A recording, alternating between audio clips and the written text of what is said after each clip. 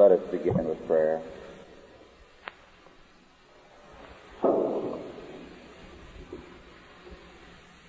Almighty God, our Heavenly Father, we give thanks unto Thee for all the blessings of the past week.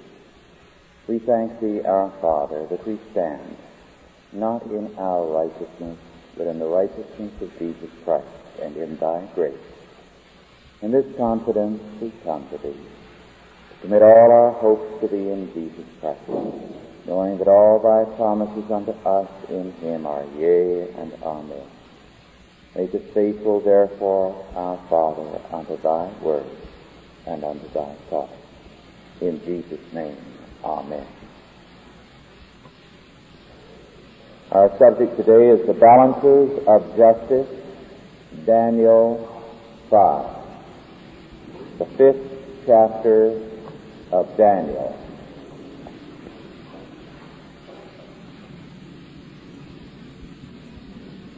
The balances of justice, Daniel 5. Belshazzar the king made a great feast to 1,000 of his lords and drank wine before the 1,000. Belshazzar, while he tasted the wine, commanded to bring the golden and silver vessels which his father Nebuchadnezzar had taken out of the temple which was in Jerusalem, that the king and his princes, his wives, and his concubines might drink therein. Then they brought the golden vessels that were taken out of the temple of the house of God, which was at Jerusalem. And the king and his princes, his wives, and his concubines drank in them. They drank wine and praised the gods of gold and of silver, of brass, of iron, of wood, and of stone. In the same hour came forth fingers of a man's hand, and wrote over against the candlestick upon the plaster of the wall of the king's palace. And the king saw the part of the hand that wrote. Then the king's countenance was changed, and his thoughts troubled him, so that the joints of his loins were loosed, and his knees smote one against another. The king cried aloud to bring in the astrologers, the Chaldeans, and the soothsayers. And the king spake and said to the wise men of Babylon, Whosoever shall read this writing and show me the interpretation thereof shall be clothed with scarlet, and have a chain of gold about his neck, and shall be the third ruler in the kingdom. Then came in all the king's wise men, but they could not read the writing, nor make known to the king the interpretation thereof. Then was the king Belshazzar greatly troubled, and his countenance was changed in him, and his lords were astonished. Now the queen, by reason of the words of the king and his lords, came into the banquet house, and the queen spake and said, O king, live forever. Let not thy thoughts trouble thee, nor let thy countenance be changed. There is a man in thy kingdom, in whom is the Spirit of the Holy God. And in the days of thy father, light and understanding and wisdom, like the wisdom of the gods, was found in him. Whom the king Nebuchadnezzar, thy father the king, I say, thy father made master of the magicians, astrologers, Chaldeans, and soothsayers. Forasmuch as an excellent spirit and knowledge and understanding, interpreting of dreams and showing of hard sentences, and dissolving of doubts, were found in the same Daniel, whom the king named Belteshazzar. Now let Daniel be called, and he will show the interpretation. Then was Daniel brought in before the king. And the king spake and said unto Daniel, Art thou that Daniel, which are of the children of the captivity of Judah, whom the king my father brought out of Jur? I have even heard of thee, that the spirit of the gods is in thee, and that light and understanding and excellent wisdom is found in thee. And now the wise men, the astrologers, have been brought in before me, that they should read this writing, and make known unto me the interpretation thereof. But they could not show the interpretation of the things. And I have heard of thee, that thou canst make interpretations and dissolve doubts. Now if thou canst read the writing, and make known to me the interpretation thereof, thou shalt be clothed with scarlet, and have a chain of gold about thy neck, and shall be the third ruler in the kingdom. Then Daniel answered and said before the king, Let thy gifts be to thyself, and give thy reward to another, yet I will read the writing unto the king, and make known unto him the interpretation.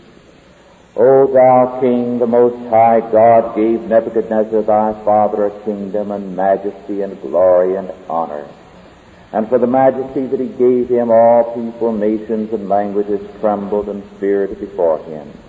Whom he would he slew, and whom he would he kept alive. And whom he would he set up, and whom he would he put down. But when his heart was lifted up, and his mind hardened in pride, he was deposed from his kingly throne, and they took his glory from him. And he was driven from the sons of men, and his heart was made like the beast. And his dwelling was with the wild asses. They fed him with grass like oxen. And his body was wet with the dew of heaven, till he knew that the Most High God ruled in the kingdom of men, and he appointed over it whomsoever he will. Thou, his son, O Belshazzar, hast not humbled thine heart, though thou knewest all this, but hast lifted up thyself against the Lord of heaven. And they have brought the vessels of his house before thee, and thou and thy lords, thy wives, and thy concubines have drunk wine in them, and thou hast praised the gods of silver and gold, of brass, iron, wood, and stone, which see not, nor hear, nor know, and the God in whose hand thy breath is, and whose ways are all thy ways, hast thou not glorified. Then was the part of the hand spent from him, and this writing was written. And this is the writing that was written, Mene, Mene, Tekel, Upharsin. This is the interpretation of the thing. Mene, God hath numbered thy kingdom and finished it. Tekel, thou art weighed in the balances and art found wanting, whereas thy kingdom is divided and given to the Medes and Persians. Then commanded Belshazzar, and they clothed Daniel with scarlet and put a chain of gold about his neck, and made a proclamation concerning him that he should be the third ruler in the kingdom. And that night was Belshazzar, the king of the Chaldeans, slain. And Darius the Median took the kingdom, being about 62 years old.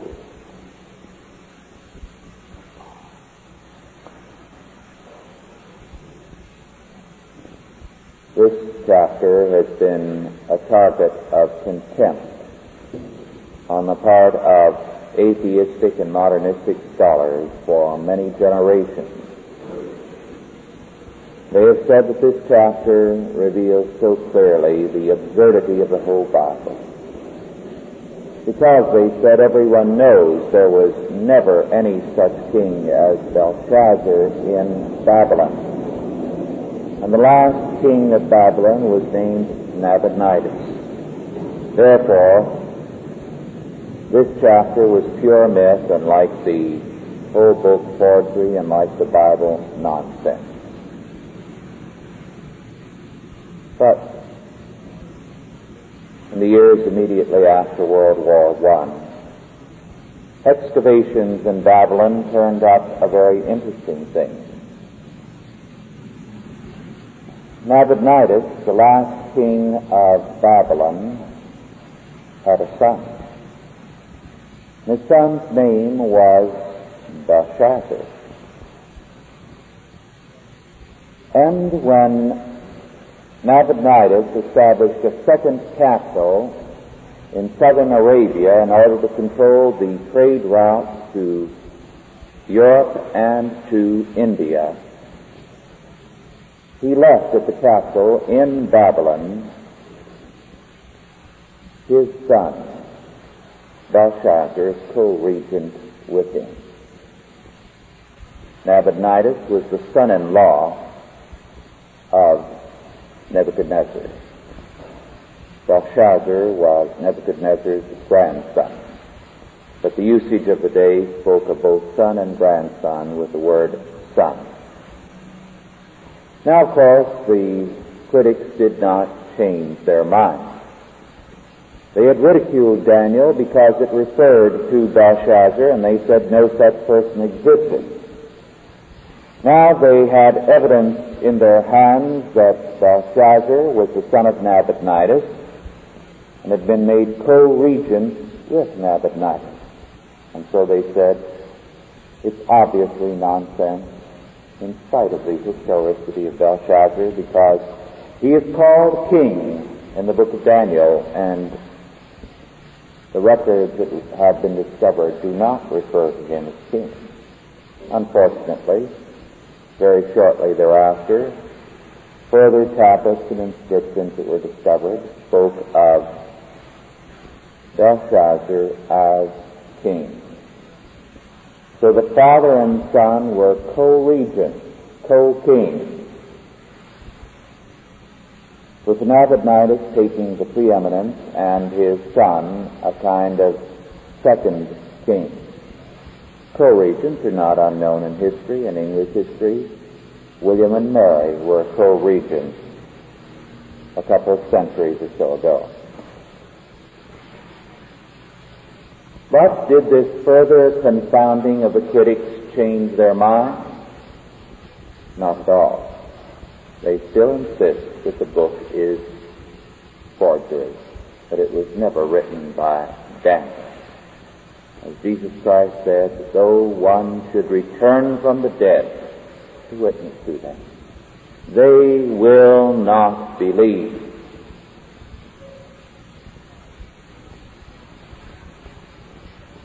The story of Daniel 5 is of the last night of Babylon.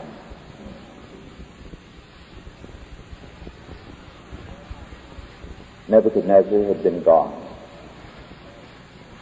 He had been succeeded by several very weak members of the family until a strong son-in-law finally came to the throne.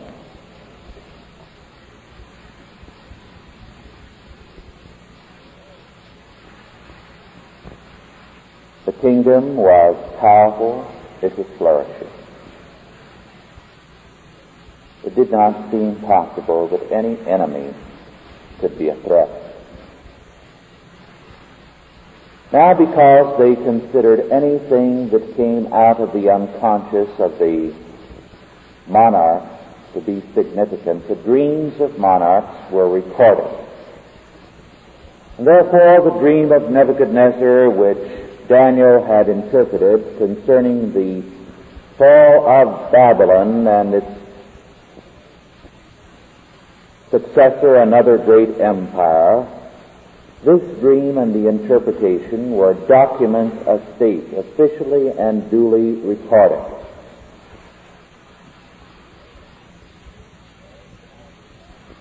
The great army of the Medes and Persians were now outside the gate. Nabonidus was at the other capital. He made no attempt to return. The Babylonians were confident. After all, walls that were 70 feet high, as wide as this sanctuary, so that two-way traffic of chariots of 4 horses could be had on the top of the wall, was hardly readily overcome. On top of that, within the walls, they had stored up a 70-year supply of food.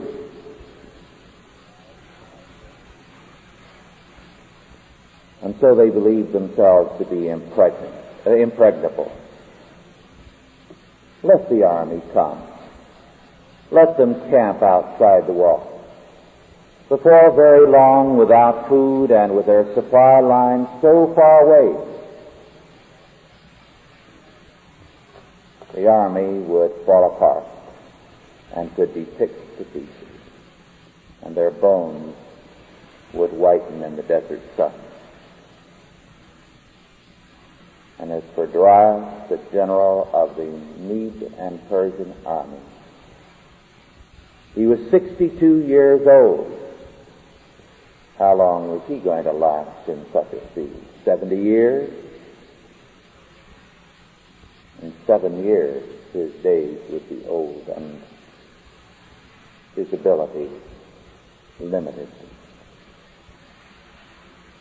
And so that night, in contempt of the prophecies of Daniel, who had long since been demoted, retired, in contempt of the God of Babylon, in the confidence that they were unbeatable, Belshazzar and 1,000 of his lords, his wives, and concubines had a banquet. and in deliberate and open contempt of the God of Daniel, he sent for the vessels from the temple and had them brought in so that they could drink out of these sacred vessels to indicate their contempt of that God. The religion of Babylon was celebrated, and the religion was that of the old Tower of Babel, of ascent by works. Man rising up degree by degree until he became in the higher degrees one of the masters, one of the gods. Man was his own savior, responsible for his destiny, and the future was his to make.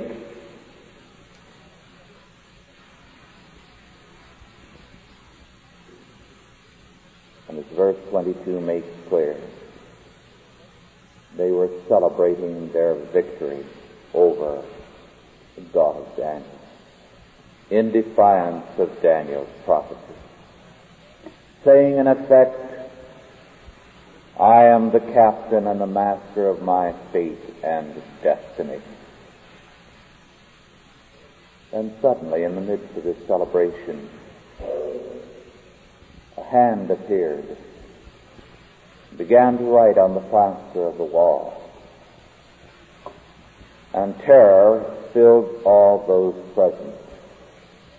And we are told that the king's countenance was changed, and his thoughts troubled him, so that the joints of his loins were loosed, and his knees smote one against another. And he cried aloud, summoning his wise men to come and to interpret the dream, promising that the one who interpreted it would be made third in the kingdom, after himself, he being second. No one was able to read the writing on the wall. And so we are told the queen, probably the queen mother, Nebuchadnezzar's daughter, came in and reminded him of Daniel. And so Daniel was sent for. It galled Belshazzar to send for the very man whom he was despising and whose God he was despising. And so even as he asked Daniel to interpret the writing, he said, Art thou that Daniel, which are the children of the captivity of Judah, whom the king my father brought out of Jewry? He was compelled to appeal to the God and the prophet he despised. But he did by reminding Daniel of his slave origin to shame and to humble him and to say, your God didn't do much for you. What can he do to us?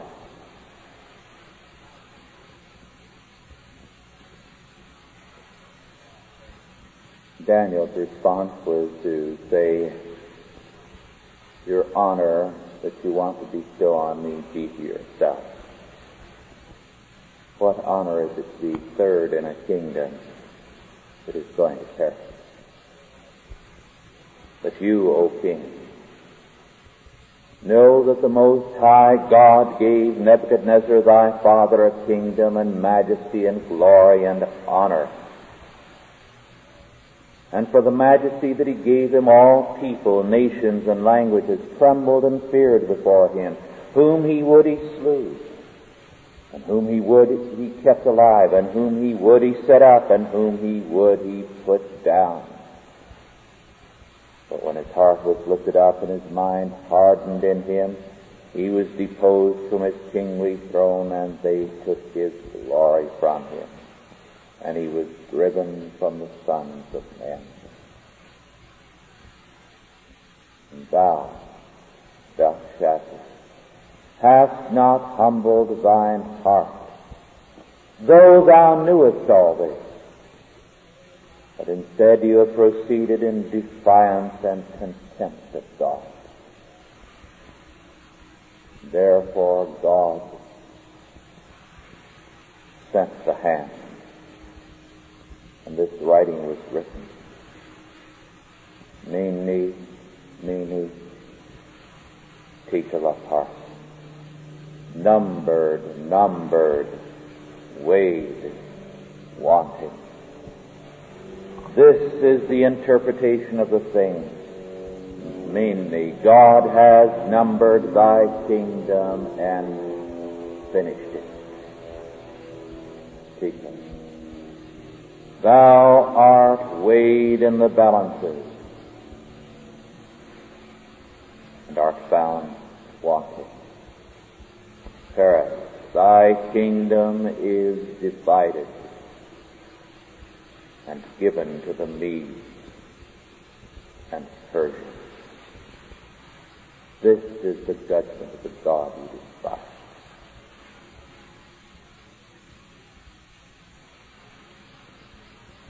The inscription, probably in Hebrew, since it was understandable only to Daniel. Number, weigh, wanting. Weighing refers to scale. And this is a most significant fact, because a very important symbol in all the religions of antiquity, whether of Egypt or of Babylon, is the figure of the scales of justice. In Egypt, when a man died and went to the underworld, he then began to recount all his good works. And they went into the scales of justice. And if his good works outweighed his bad, then he became a god, and he began to recite a litany, saying that his toes, his fingernails, and his hair were beginning to turn into the hair, toes, and fingernail of a god, and his hands, feet, and head were beginning to turn into the hand of a god, and so on. Naming all his parts, he declared that step by step he was becoming a god. This is what the scales meant. Man by his merit arose on the ladder of speculation, the ladder of works, up degree by degree, until he became not only a master but a god. And out of this too come your Masonic degrees. This too was the fate of Babylon. The scales of justice, whereby a man made a god of himself, whereby Babylon could feel confident. We have done all things necessary. How can we be defeated? How can we fail? We are of the order of the gods.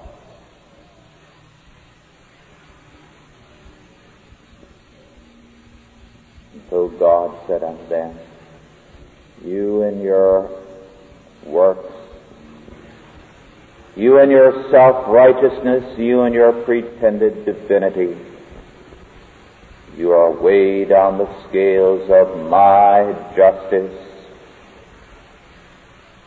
and I condemn you, and every one who holds to a similar faith.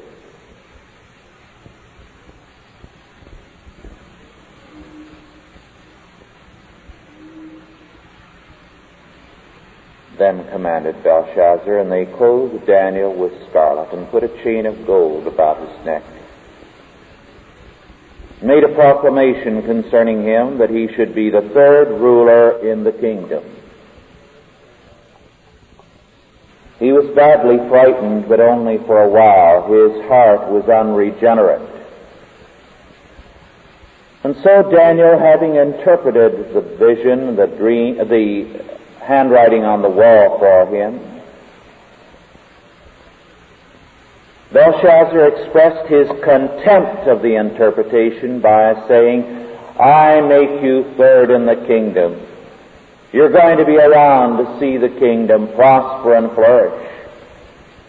And every day that you have to sit in office in your old position again, you will be reminded that you are a false prophet In that night was Belshazzar, the king of the Chaldeans, slain. The city was taken without resistance. They sat there confident. Their walls were so great, their food supply so tremendous. How could any enemy touch them? They were so confident. The enemy took them without resistance.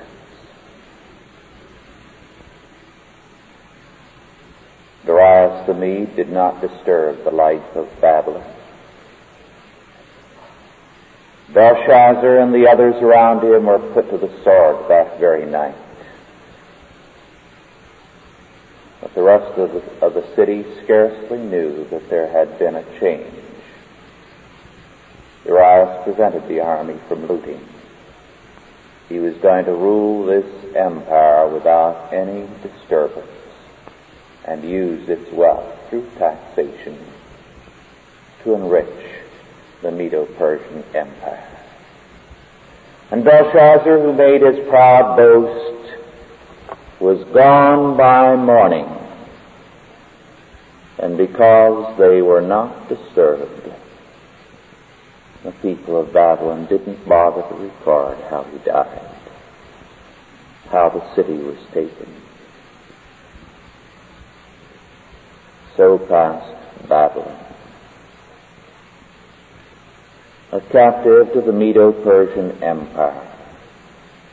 And later on,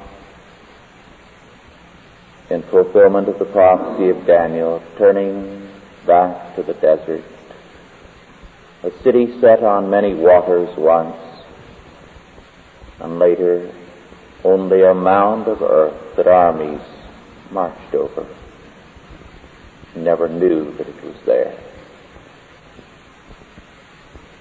The balances of God's justice had weighed in Belshazzar and found him wanting. This God is our God, the same yesterday, today, and forever. He changes not. And this is our confidence. The Belshazzars of our day shall be weighed in the balances, and they shall be found wanting, and they shall perish. Let us pray. Almighty God, our Heavenly Father, we thank Thee that Thou art the same yesterday, today, and forever. We thank Thee that Thou art He who didst destroy Belshazzar in his pride and blasphemy. And so may all Thine enemies perish, O Lord. We look unto Thee in this generation when the Belshazzars are all around us, and they vaunt themselves against Thee, and we await Thy judgment and Thy deliverance. How great Thou art, O Lord, and we praise Thee. In Jesus' name, Amen. Yes.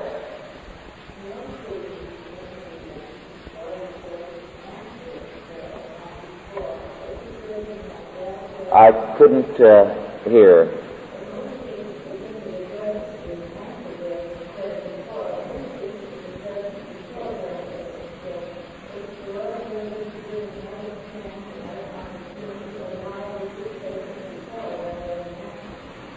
There is judgment before death, but it is not always total judgment. But there is both judgment in time and then the fullness of judgment in eternity. But especially for his blasphemy, Belshazzar was judged in time as well as in eternity. Yes.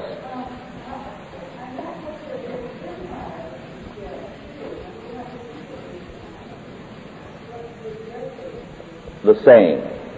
The Babylonian people had the same faith that Belshazzar did. Yes, their judgment came a little more slowly, and they had so little loyalty that it didn't seem to bother them in the least. It was business as usual the next day and the day after.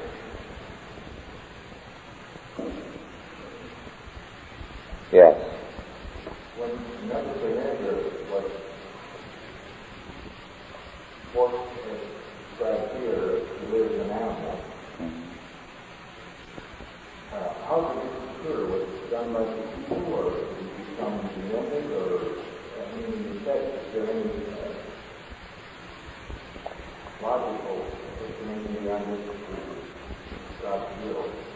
Yes, there is a form of mental behavior called zoanthropy, and this is what, by the providence of God, struck him at that moment. And the people, it was kept from the people probably, but he was turned loose apparently into the palace-owned pastures, and there foraged like the cattle, the horses. But this was by the hand of God, but it's also a condition that is known to men. Yes.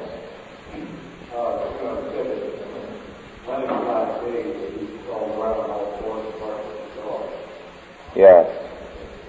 I have two questions here. Historians claim that there was no Darius at this point either. Yes. And any time there was also one of them. The Alexanders essentially deal with that one. With regard to Darius, this, of course, is another point they've fixed on in this chapter, since the rest has embarrassed them. Evidence is turning up progressively to indicate that Darius had 2 or 3 names. Now, this was not uncommon in the ancient world and not uncommon in the modern world. Because, you see, Darius was moving in circles that were Median and circles that were Persian, and therefore his name would have more than one form. Now, in the modern world, in the Middle East, this is very often true. A person will have several names because there are several languages in a community, and he will translate the name or he will adopt a similar name. Not too many years ago, it was still commonplace for Indians to have 2 names, an Indian name and an English name. So that some scholars are beginning to close in on the proof that Darius was one of the names of the conquering general. Whitcomb has written a book on Darius the Mede, in which he goes into all the evidence and points out that the critics here are straining at gnats and swallowing camels, because the burden of proof is that this account is correct. What you said earlier about Lenin's last days, I think, is a very interesting point. This is by and large kept from people. And we are not told of the very sorry last days of a good number of very prominent people, because they protect these men, their own. And Emerson had a very sorry old age, and so did John D. Rockefeller Sr. and a good many others, so that their last days were some rather fearful ones. But we are not told about this. About the only one that we know a little about is Nietzsche, and even there much has been withheld from us. We happen to know it with respect to Nietzsche because he had to be confined. Yes.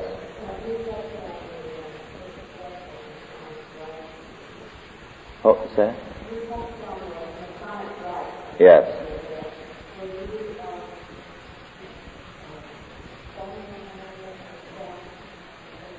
Yes, the Masonic degrees are, of course, derived from the same faith, basically, whereby you ascend step by step until you become a master and then finally a god.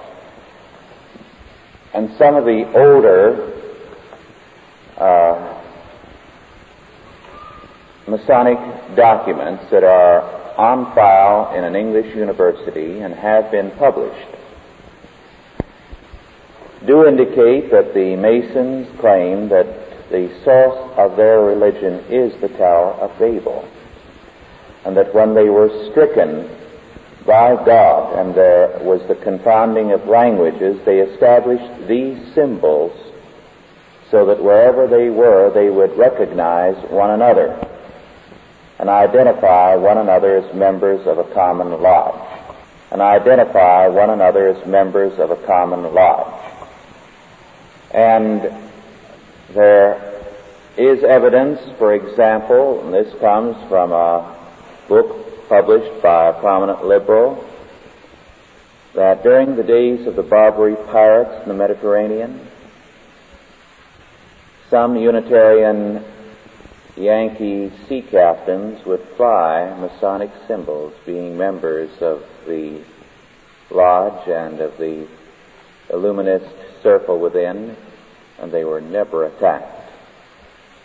Similarly, white prisoners were spared by various Indians in warfare because the Indians had their secret lodges too, and they recognized the symbols. There is a great deal here that has never been thoroughly pursued, but is very, very interesting.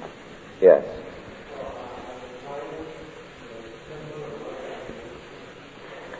Yes, Shriners are technically not a Masonic order, but they are made up only of Masons of a certain degree. So to all practical intent, they are a higher Masonic order. And they especially stress their non-Christian aspect, the very costuming and all, stresses the Muslim aspect. And the Muslim orders that they claim to be a part of go back to the early centuries and represent a very ugly bit of history. So you would think they would be ashamed to claim that heritage, but they do, and they're very proud of it. Yes.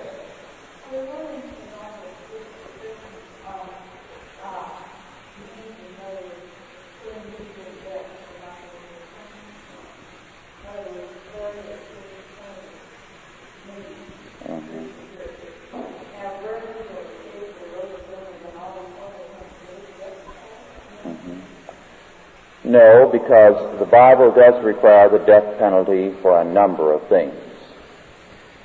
And it does not permit torture. This is never permitted in Scripture. It's specifically spoken against. Burning did flourish in certain areas in earlier centuries. We cannot agree with the form of execution, but I would say very often the execution was justified. It was not as severe death as most people seem to think. For this reason, the person was not burned to death. He usually died before the flames touched him from the smoke. He was asphyxiated very quickly. And this was done by putting a great deal of green wood on the fire at the very beginning. And then the smoke killed him very quickly, and then his body was reduced to ashes later. So that the there is a great deal of misreading of such deaths. Nonetheless, we cannot agree that they were the proper mode of execution.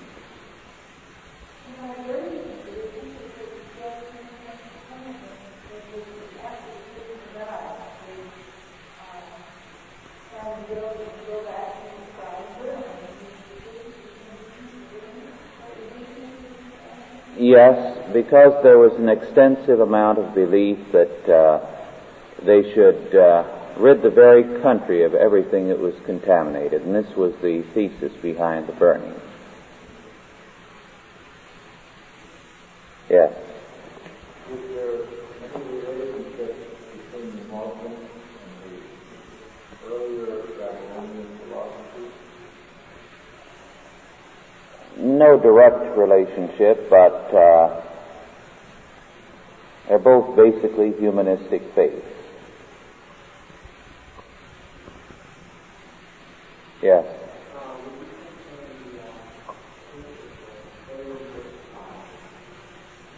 Yes. The Salem witch trials, like the European witch trials, had a common cause. The witches' covens represented an underground movement. This underground movement was the old paganism of Europe. It was a fertility cult. Its practices, its form of worship was sexual. It involved all kinds of sexual relations as a part of worship. It involved incest. It involved perversion. This church had as its purpose, it was an anti-church, the destruction of Christian Europe. Now, for quite a while, the church leaned over backwards to avoid any persecution of these groups. But towards the latter part of the Middle Ages, especially as the universities began on their level to contribute to the breakdown of Christendom, and on the lower level, these groups began to rise and gain more and more power, they began a strong movement to destroy these cults. They were extremely powerful. They included at times many monarchs. There's an important writer, Dr. M.A. Murray, University of London, an anthropologist who has written several books on this, The Witchcraft Cult in Western Europe, The God of the Witches, and The Divine King in England. And the last book, Dr. Murray states that many of the monarchs were members of this cult, and every so often one of them had to be slain in order to be a sacrifice in terms of the faith. And Dr. Murray has provided some very, very interesting documentation of this. Now, some have claimed, and this there is no substantiation for, but this came over into this country so that there has had to be the ritual killing on periodic years of the American president. There seems to be a pattern of the time of the various executions or liquidations of the presidents. So that, of course, is pure surmise. But that this cult existed and was exceedingly powerful is definitely true. It has also been claimed, and I think there is evidence for this, that Joan of Arc was a member of this group. And this is why the church tried and executed her. The state, of course, was formally doing the trial, but the church provided extensive testimony at the trial. And Joan of Arc, as it were, took the Fifth Amendment in denying key questions that pointed to this. So that while there are some who defend her today, I think it must be admitted that on certain points she evaded critical questions. She insisted on dressing as a man. Now, and this was not just for military purposes. And certainly her right-hand man, Giles de Rais, was subsequently executed for a variety of crimes which included the ritual slaying of innumerable children. Now, this group crept into Salem. While they tried to restrict the people who came over to those who were Christians, others came over, some as servants. One man named Burroughs came over who very obviously fostered and practiced such a cult openly. He was shipped back, I believe. My recollection serves me correctly. It's been some years since I've gone into the Salem trial. And finally, it reached the point where they had to have some trials. Now, it may be true that some of the girls who gave testimony were hysterical and that one or two perhaps may have been falsely accused. But I think it's even more true that there was a great deal of evidence turned up, and important evidence. When they stopped it, it was because they began to fear that some hysterical persons were now testifying. They started it, they stopped it. When you read about it in the history books, they take certain things out of context to make it seem like nothing but hysteria. But I think it is interesting that more than one person who is not Christian, who's not pro-Puritan, has said of the Salem trials that there definitely was a subversive cult. We do know that such cults staged all kinds of revolutionary activities during the late Middle Ages. We're finding the same ideas today among the hippies and other groups. The same names, for example. The leaders among the hippies are the Diggers. Now, it's significant that the Diggers was the name of a radical communistic group in 17th century England. Why did they choose that name? Was it because they're harking back to the same ideas and represent basically the same faith? I think so. There's a marked similarity of belief there at many, many points. So I think we have to recognize there is a great deal here. All the movement of today is to make these groups respectable. Now, the Anabaptists are one such group. Everything you read about the Anabaptist movement at the time of the Reformation is designed to make the Anabaptists seem to be a very spiritual group who are very brutally treated. Well, they were a revolutionary group whose purpose it was to institute communism, and they staged a bloody revolution again and again in a number of places and seized control of a couple of areas. It is interesting that Karl Marx's associate, Friedrich Engels, wrote a book on the Anabaptists in which he said very plainly that this was one of the major early movements of communism, and that the major defect of it was that it came too soon. The world wasn't ready for it. And he spoke of the Christian aspect of it as a kind of facade. Well, today, of course, we are told that Engels' book is not to be trusted. It's a very bad book. It's about the only book of Engels these scholars will call bad. That the Anabaptists were the purest kind of Christians. Well, the ones who are telling us that the Anabaptists are such wonderful Christians are the modernists, the social gospelers, the revolutionists within the church. So I am very dubious of their testimony. And I do believe that we ought to take what they say about the treatment of the Anabaptists with a grain of salt. They have manufactured so much evidence, I'm a little suspicious even there. Although it is obvious that there was such bitter resentment against these Anabaptists that no doubt they did take stern measures, and severe ones, unduly severe, when they reconquered these areas. One of the things, by the way, that the Anabaptists instituted was sexual communism, among other things. Or polygamy, rather, polygamy, among other things. And there were all kinds of ideas that they propagated that have little connection with the Bible, that are revolutionary to the extreme.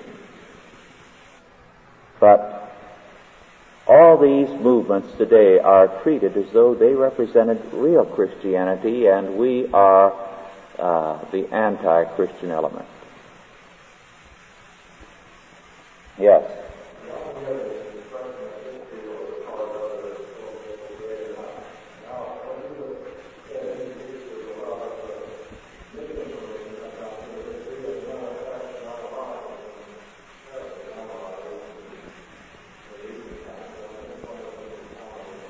Yes, we are in a period when, of course, history is being used to upset our knowledge, to destroy it. The Land of the Free is a good example, a most obvious one. But all the textbooks that came before the Land of the Free were perverting history, and have been for a long, long time, so that we would not have a real knowledge of the past. Now, you recall that George Orwell, in his book 1984, speaks about newspeak and how history is continually being revisioned and certain people are dropped out of sight so that they never existed. The Soviet Union, its encyclopedias are loosely, they send you supplements, and you're supposed to take out pages when somebody drops out of history, as it were, and destroy them, and substitute other pages in your encyclopedia, because that person is now a non-person.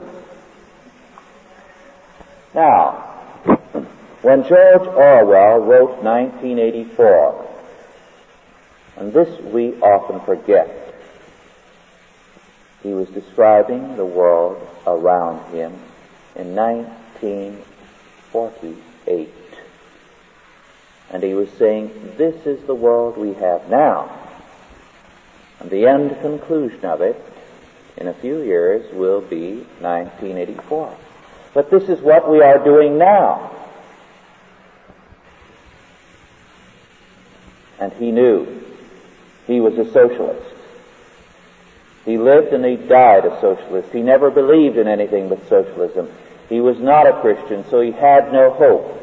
And he died a young man because, having seen what was being done in the name of socialism, his great hope, the religion of humanistic man, he wrote Animal Farm in 1984, and he could see no way out but to die. And he died.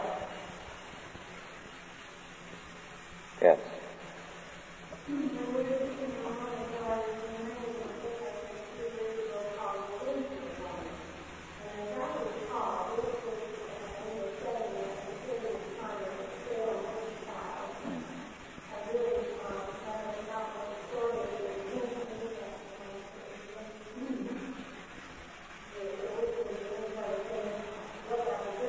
Yes. Right. Now, to give you an example, all the time I went through school, I was told about how horribly the Quakers were treated and how brutally they were executed by the terrible, terrible people of New England. Now, when I went back and read some of the original documents and some of the older works, I found it was very, very different. These Quakers were absolute nuts. They were fantastic people. They would come to these colonies from England with no purpose other than to make trouble. And so what did these poor people do? They'd come into their church services and they'd break them up. So they would escort them to the boundaries and say, in effect, please stay out. We're banishing you. It's a big open country. Go out there and build your own Quaker colony if you want one. But no, they didn't want that. They wanted to destroy the existing colony so they would come back in. And the next time they'd come back in, they wouldn't be content with just coming in and breaking up the church services. The Quaker men and women, the women were the worst at this, would parade naked right down the church aisle and stand up and rant at the congregation without a stitch on. Now, you can't blame those people for being upset. And after they kicked them out of the churches and out of the colony over and over and over again, they finally executed one or two. And then they stayed away. Now, I don't think there was anything brutal or cruel in executing them. I think they should have done it the first time. Yes.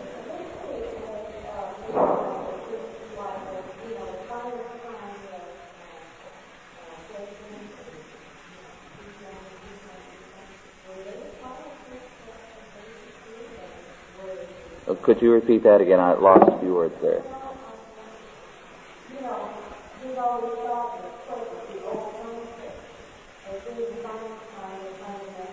Oh, yes. No, your Quaker history is a very bad one. From the very beginning, it was very closely connected with the same kind of revolutionary movement that Anabaptism was and still is. Quakerism was an Anabaptist movement. Now, for a while, it pulled in its horns because James Naylor, who may have been, I would say in some respects, the most prominent Quaker, was arrested for blasphemy. He rode into Bristol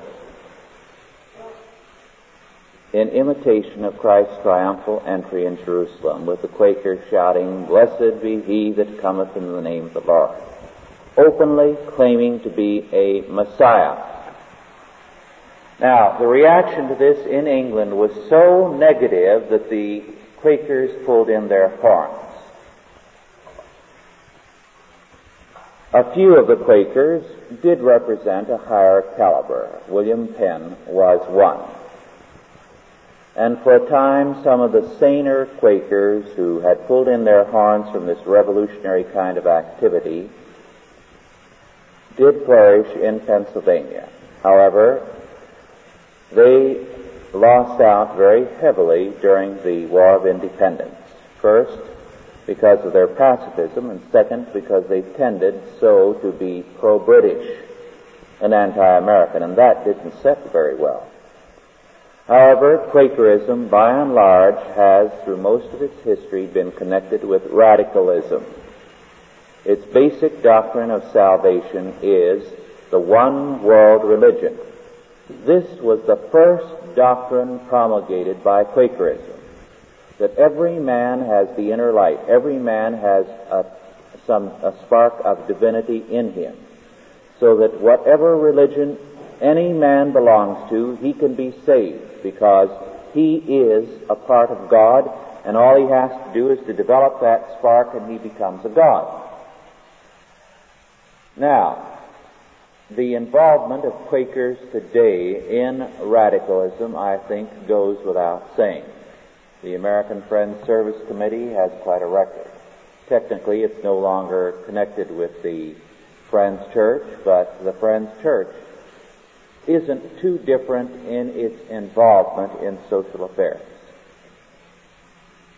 This basically has been the nature of Quakerism. This was its nature at the beginning. It pulled in its horns for a while, but it is simply manifesting again its basic nature. It is not Christian. It is a one-world religion. It believes that all people in all religions are equally the children of God and equally can save themselves. It does not believe in the sacraments of baptism and communion.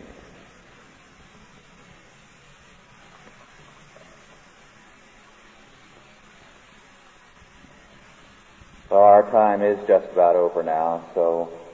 Oh, there was something more I did want to share with you, and then we will be dismissed. There is an interesting book that has just been published by an occultist leftist group, Reincarnation in World Thought. The Library Journal has just described it as a noble, remarkable book. The distinguished psychiatrist Karl Menninger calls it, quote, a highly impressive collection of the reflections of many wise men in many places, unquote.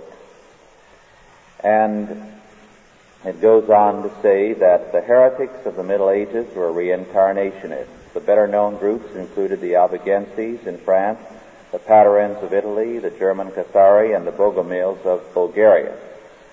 They were relentlessly exterminated by the Inquisition. Well, they were not only reincarnationists, but they were highly dangerous, subversive, illuminist groups. Then it cites among those who have been believers in reincarnation in this country is Thoreau, Emerson, Thomas Edison, Walt Whitman, Melville, and Mark Twain. And among those from Germany, Goethe, Heine, Hegel, Hesse, and Nietzsche. Now, it is interesting that the same publisher, a far leftist,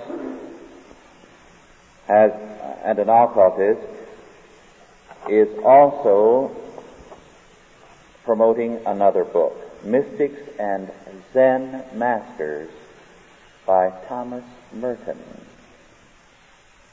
Now, Thomas Merton is a monk who supposedly, before he became a Catholic or returned to Catholicism,